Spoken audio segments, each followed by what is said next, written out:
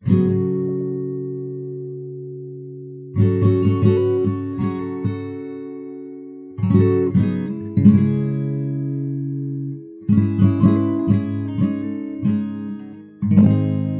a good or service or asset to be fungible means you can exchange one such good or service or asset for another of the same. They're all equivalent and thus interchangeable. A piece of currency, like a US dollar bill or British pound coin, are fungible in that you can replace $1 bill with another or £1 coin with another, and there's a good chance the person who owns that bill or coin wouldn't even notice.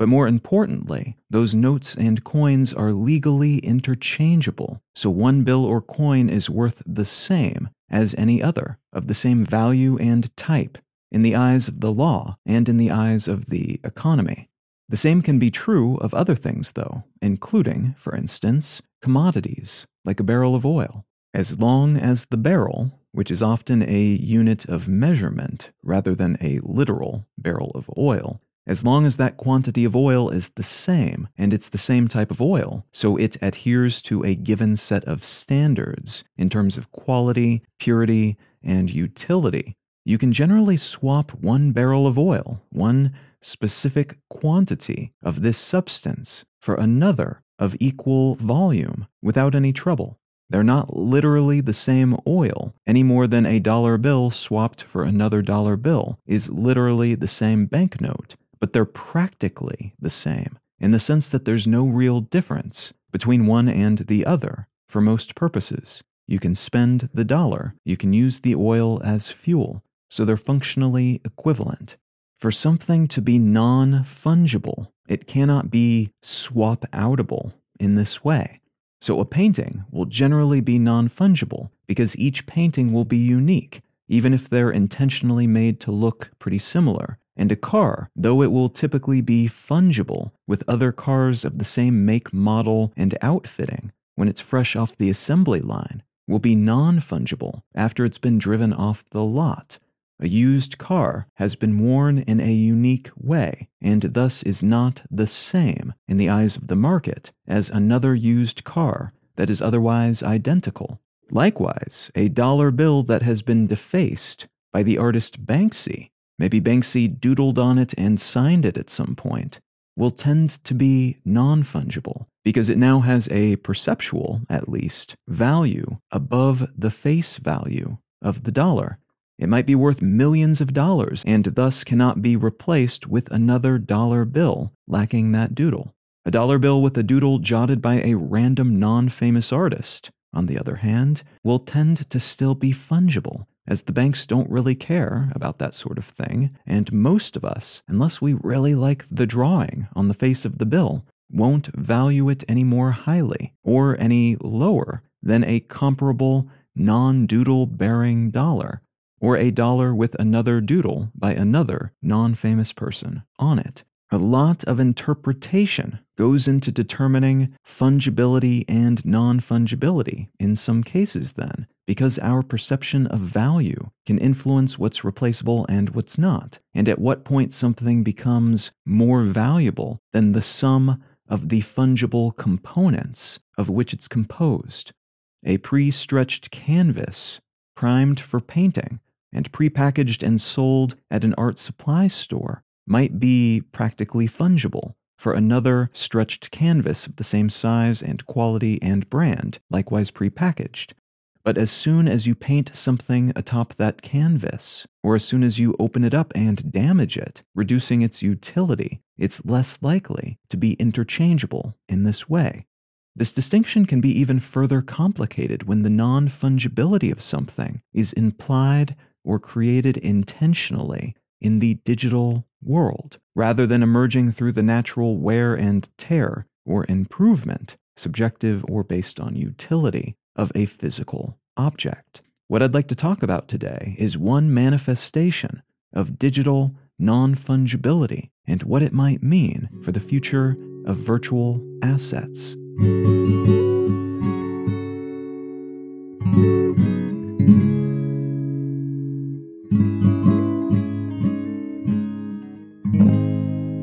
You're listening to Let's Know Things. I'm Colin Wright. The article I'd like to start with today comes from the Wall Street Journal, and it's entitled, GameStop Entering NFT and Cryptocurrency Markets as Part of Turnaround Plan.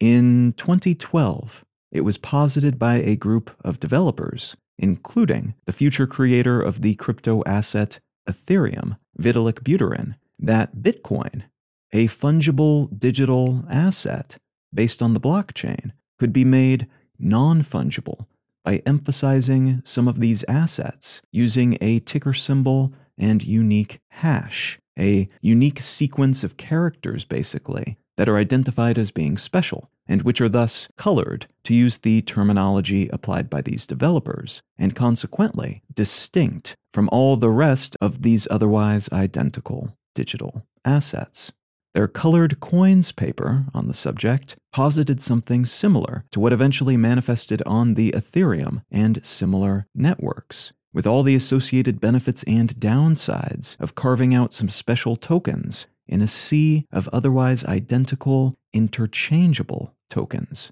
including concerns related to legal issues, network bloat caused by the specialness of these relatively few but ostensibly more desirable tokens, and the inability, at the time at least, for the network itself, which is neutral about pricing, to keep track of the value of a given color-delineated coin. It was also posited, however, that this coloring of coins could serve as a stand-in or test for other types of unique assets that might someday be stored or managed on the blockchain, that it could allow for the transfer and management of such assets without requiring a third party or central authorization mechanism like a bank or a stock exchange, and the transfer and ownership could conceivably be anonymous for everyone involved. Bitcoin's inherent limitations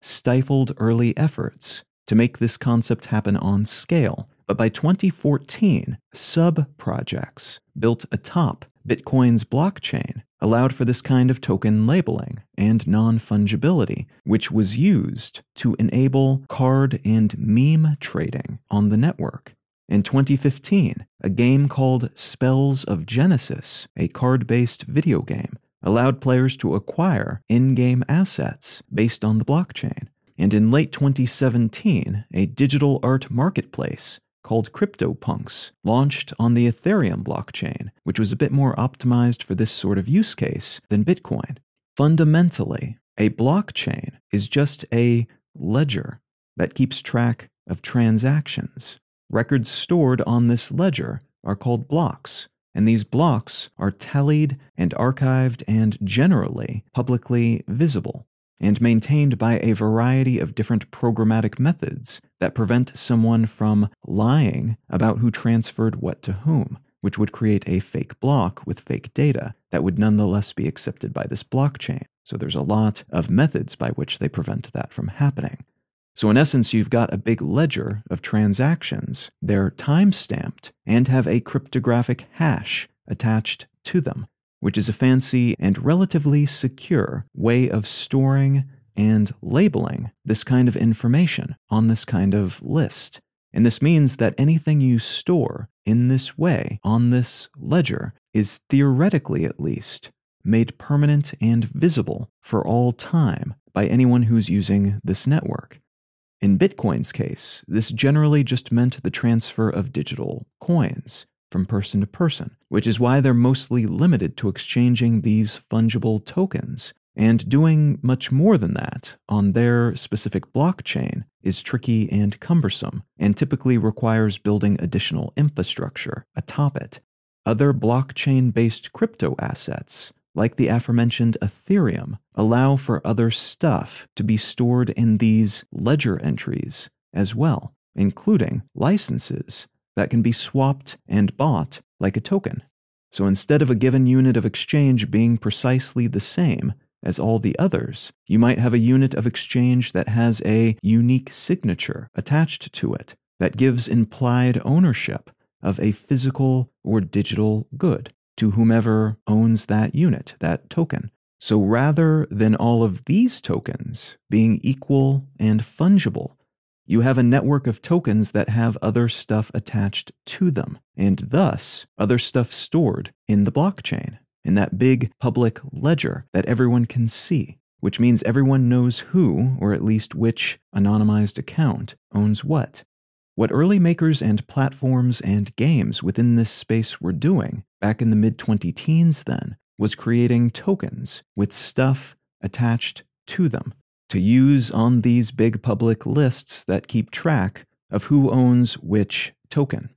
CryptoPunks made a bunch of digital faces and tethered those to Ethereum tokens, and some artists and technologists as early as 2014 were connecting unique animated digital artwork to these sorts of tokens as well, and selling those tokens, which granted implied ownership of these artworks to the token bearer. The term NFT, which stands for Non-Fungible Token, has become popular in mainstream culture over the past year or two because of a series of major NFT sales. Art auction houses have hosted such sales, some of which have resulted in multi-million-dollar purchases of these artworks, ranging from short video clips to digital cards developed for online games. Those early CryptoPunk artworks, which were originally given away for free, have also seen high price tags of late, some being sold for millions of dollars, others for mere hundreds of thousands of dollars. It's important to note that NFTs almost always generate scarcity where it didn't exist before, and are intended to delineate and identify special tokens in a context in which all of the tokens are otherwise, generally by default, identical. Just like with that old school colored coin project that was posited for the relatively early Bitcoin blockchain, NFTs are largely an effort to distinguish one fungible asset from another. People are drawing on the dollar bills, and in some cases, the distinguishing characteristics are just as arbitrary as saying, this one is red, this one is green, and you know which is which based on what number is at the end of the long chain of characters arbitrarily used to track your token in a sea of identical tokens, in which case even the color is merely theoretical. It's an artificial label applied to a string of numbers, and thus to the token those numbers identify. And that is generally it. That's the core concept underpinning all of the investment in this space. And if you're asking, doesn't that just mean we're putting price tags on things that are cheap or free in the digital world, treating them as if they're finite when they're not? Or if you're asking, can't I just right-click and select Save As to download any of these images that these NFT holders supposedly own, viewing it whenever I like online or offline? The answer to both of these questions is yes. And these are some of the more common concerns and criticisms raised by NFT skeptics right now, who see this trend and its mainstreaming as little more than a money grab by people who have managed to build something akin to a pyramid scheme, flogged by celebrities, and made to look like the next big thing by a bunch of tech world insiders who are looking to make a quick buck off of people who don't know any better. It's worth noting, though, that this is kind of what we already do throughout the economy and society with other sorts of goods. Most t-shirts are functionally identical until we slap a logo on them, or put some kind of clever graphic or sports team insignia or slogan or quote on them, at which point we can charge more for these otherwise identical shirts. We play similar games with all sorts of products, aiming to make them stand out from the generic, functionally identical goods that we can make pretty cheap in factories around the world. And we do this with visual designations and associations with other things, like famous people, beloved brands, and concepts that we find endearing. Artists can sell prints of their work, so not unique works of art, just printed out copies of these works, but if they put a number on them and limit the quantity that they print. If you own print number 3 of 100 of a piece of artwork, that's a potentially unlimited product made artificially finite and thus potentially made more valuable on the market because of that relative scarcity. It's not worth as much as the original artwork, but relative to a poster of an artwork printed in unlimited quantities, with no cap and thus no scarcity, a print with a capped number of copies made will tend to be worth more. This is why, even though there are a lot of people operating in this space who truly want to make the underlying technologies better, safer, more valuable for everyone who uses them, while also enabling more use cases for them over time and empowering people in ways that are not possible today, much of the effort in this space right now is dedicated to what amounts to the expansion of a giant trading card racket and the creation of a new online collectibles scene. There's rampant speculation, more or less gambling, oriented around acquiring assets, digital Beanie Babies, basically, that the folks doing the acquiring hope will skyrocket in price, making them rich. And while some of that money finds its way back to the people making the stuff attached to those tokens, much of that wealth seems to be accumulating amongst a small number of token holders. There's also quite a lot of plagiarism happening in this space, in large part because it is so unregulated, and at times at least decentralized. If I create a piece of artwork, you could snap a picture of it, upload that picture to an NFT platform, or simply attach it to a digital token yourself, and then sell that supposed digital artwork, which again is actually just an undifferentiated token that is theoretically attached to this image in some way, for a profit. And that's profit that I, the maker of that image, don't get, or even see a cut of. Now this could, in theory, someday work better. And some of the more starry-eyed ambitions for these technologies do sound kind of neat, because if done well, I could create something, that something could be sold to someone else, and then anytime that thing, that artificially scarce collectible, attached to one of these tokens, is resold in the future, because of how these sales are tracked on the blockchain, I would automatically receive a cut of that future sale. So the inflation in price that possibly occurs over time would be good for me, the creator of the thing attached to this token, as well as the owner of that thing, which honestly would be a dramatic improvement over a lot of the work funding mechanisms that we have today, even if it's still predicated on artificial scarcity, and thus not good for many types of work. Now, unfortunately, for makers of things that would fit within this schema, that's typically not how it works today, even though there are technically networks and platforms that already have this functionality in place. And not only is a lot of work being plagiarized, a whole lot of the price inflation that seems to be happening can be traced back to folks who are invested in this industry, playing financial tricks and stirring up beneficial cycles of promotion and acquisition to up the perceived value of the industry and thus their existing assets, and of businesses to which they're attached.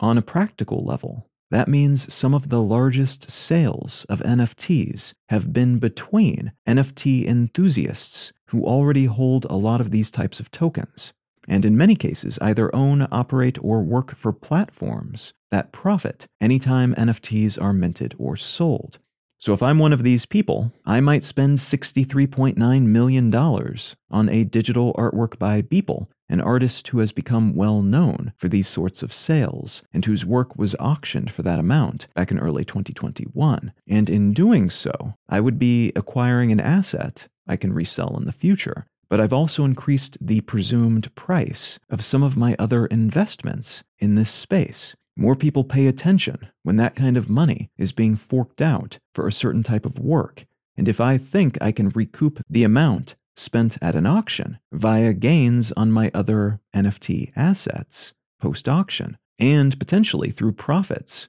on my interconnected NFT-related business activities, that cost then becomes an investment, not an expense.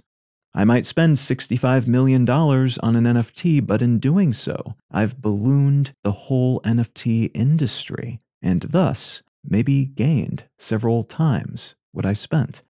There's a circular element to the NFT world as it exists today then, and though some of these criticisms are the same or similar to those applied to crypto assets more generally, this is all fake, why does it matter? It's assumed value based on nothing, etc. And while other criticisms are equally applicable to the fine art world, as that same cyclical process of price manipulation between insider owners of assets who then reap most of the profits has long been seen there as well, some of these criticisms are unique to the conceptual underpinnings of NFTs because of their very nature. Attaching stuff to ostensibly permanent public records is a tricky business with a lot that can go wrong.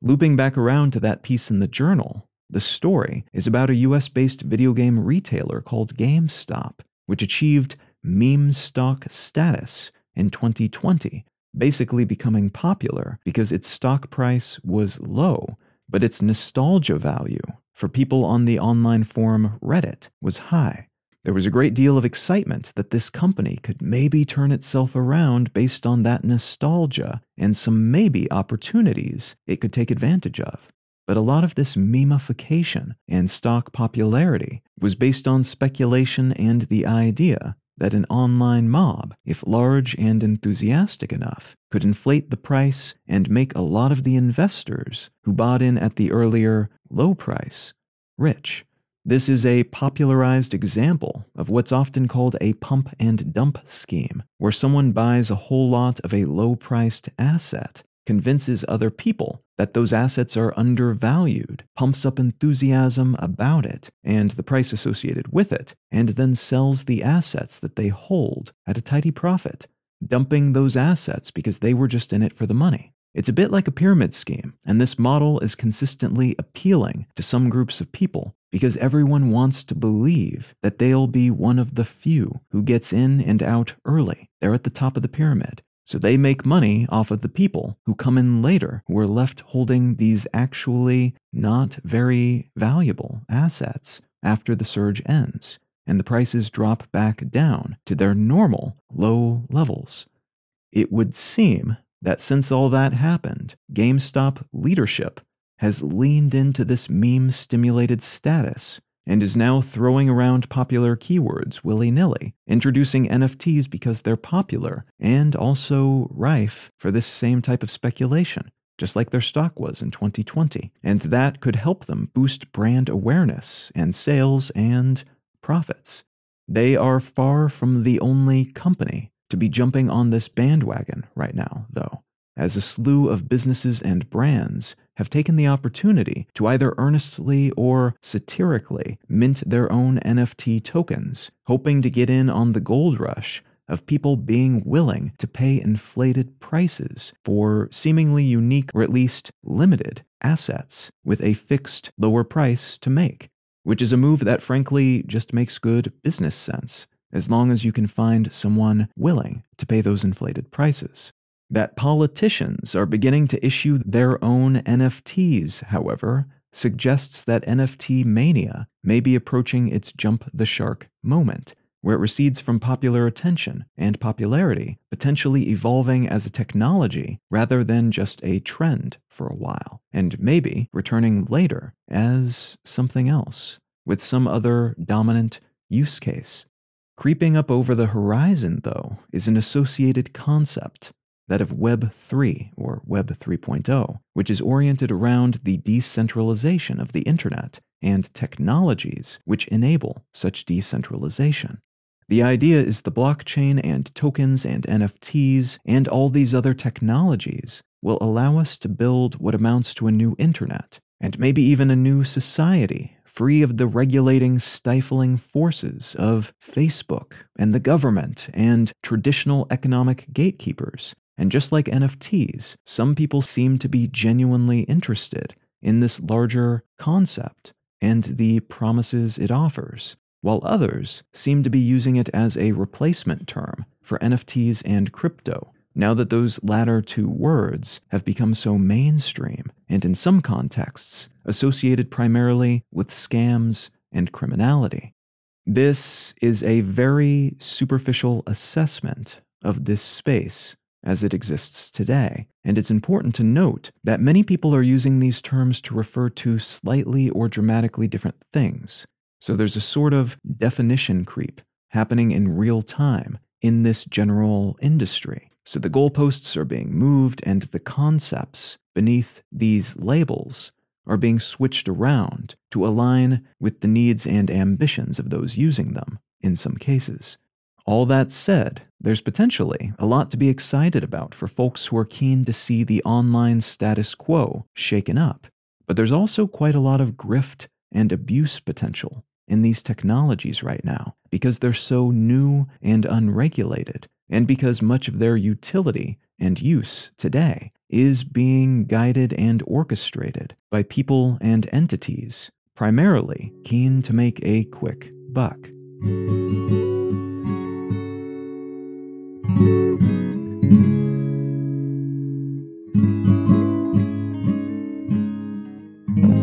The book I'd like to recommend today is called Why We Sleep: Unlocking the Power of Sleep and Dreams by Matthew Walker.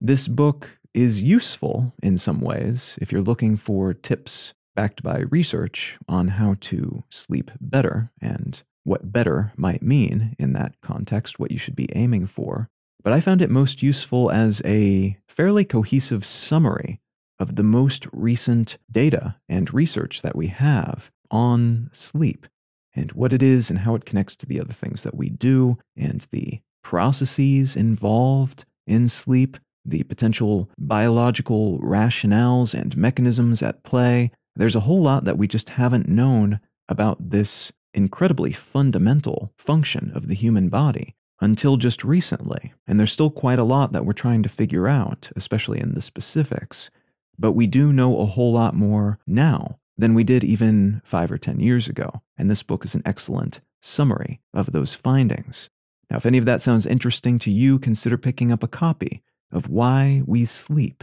by Matthew Walker. You can find out more about me and my work at Colin.io. You can find the show notes and transcript for this episode and every episode of the podcast at letsknowthings.com. You can find a bundle of other projects that I produce, written and audio and otherwise, at understandery.com. And feel free to reach out and say howdy on social media. I'm Colin Wright on Facebook, and at Colin is my name on most of the other ones. Thank you so very much for listening. I'm Colin Wright, and I'll talk to you again next week.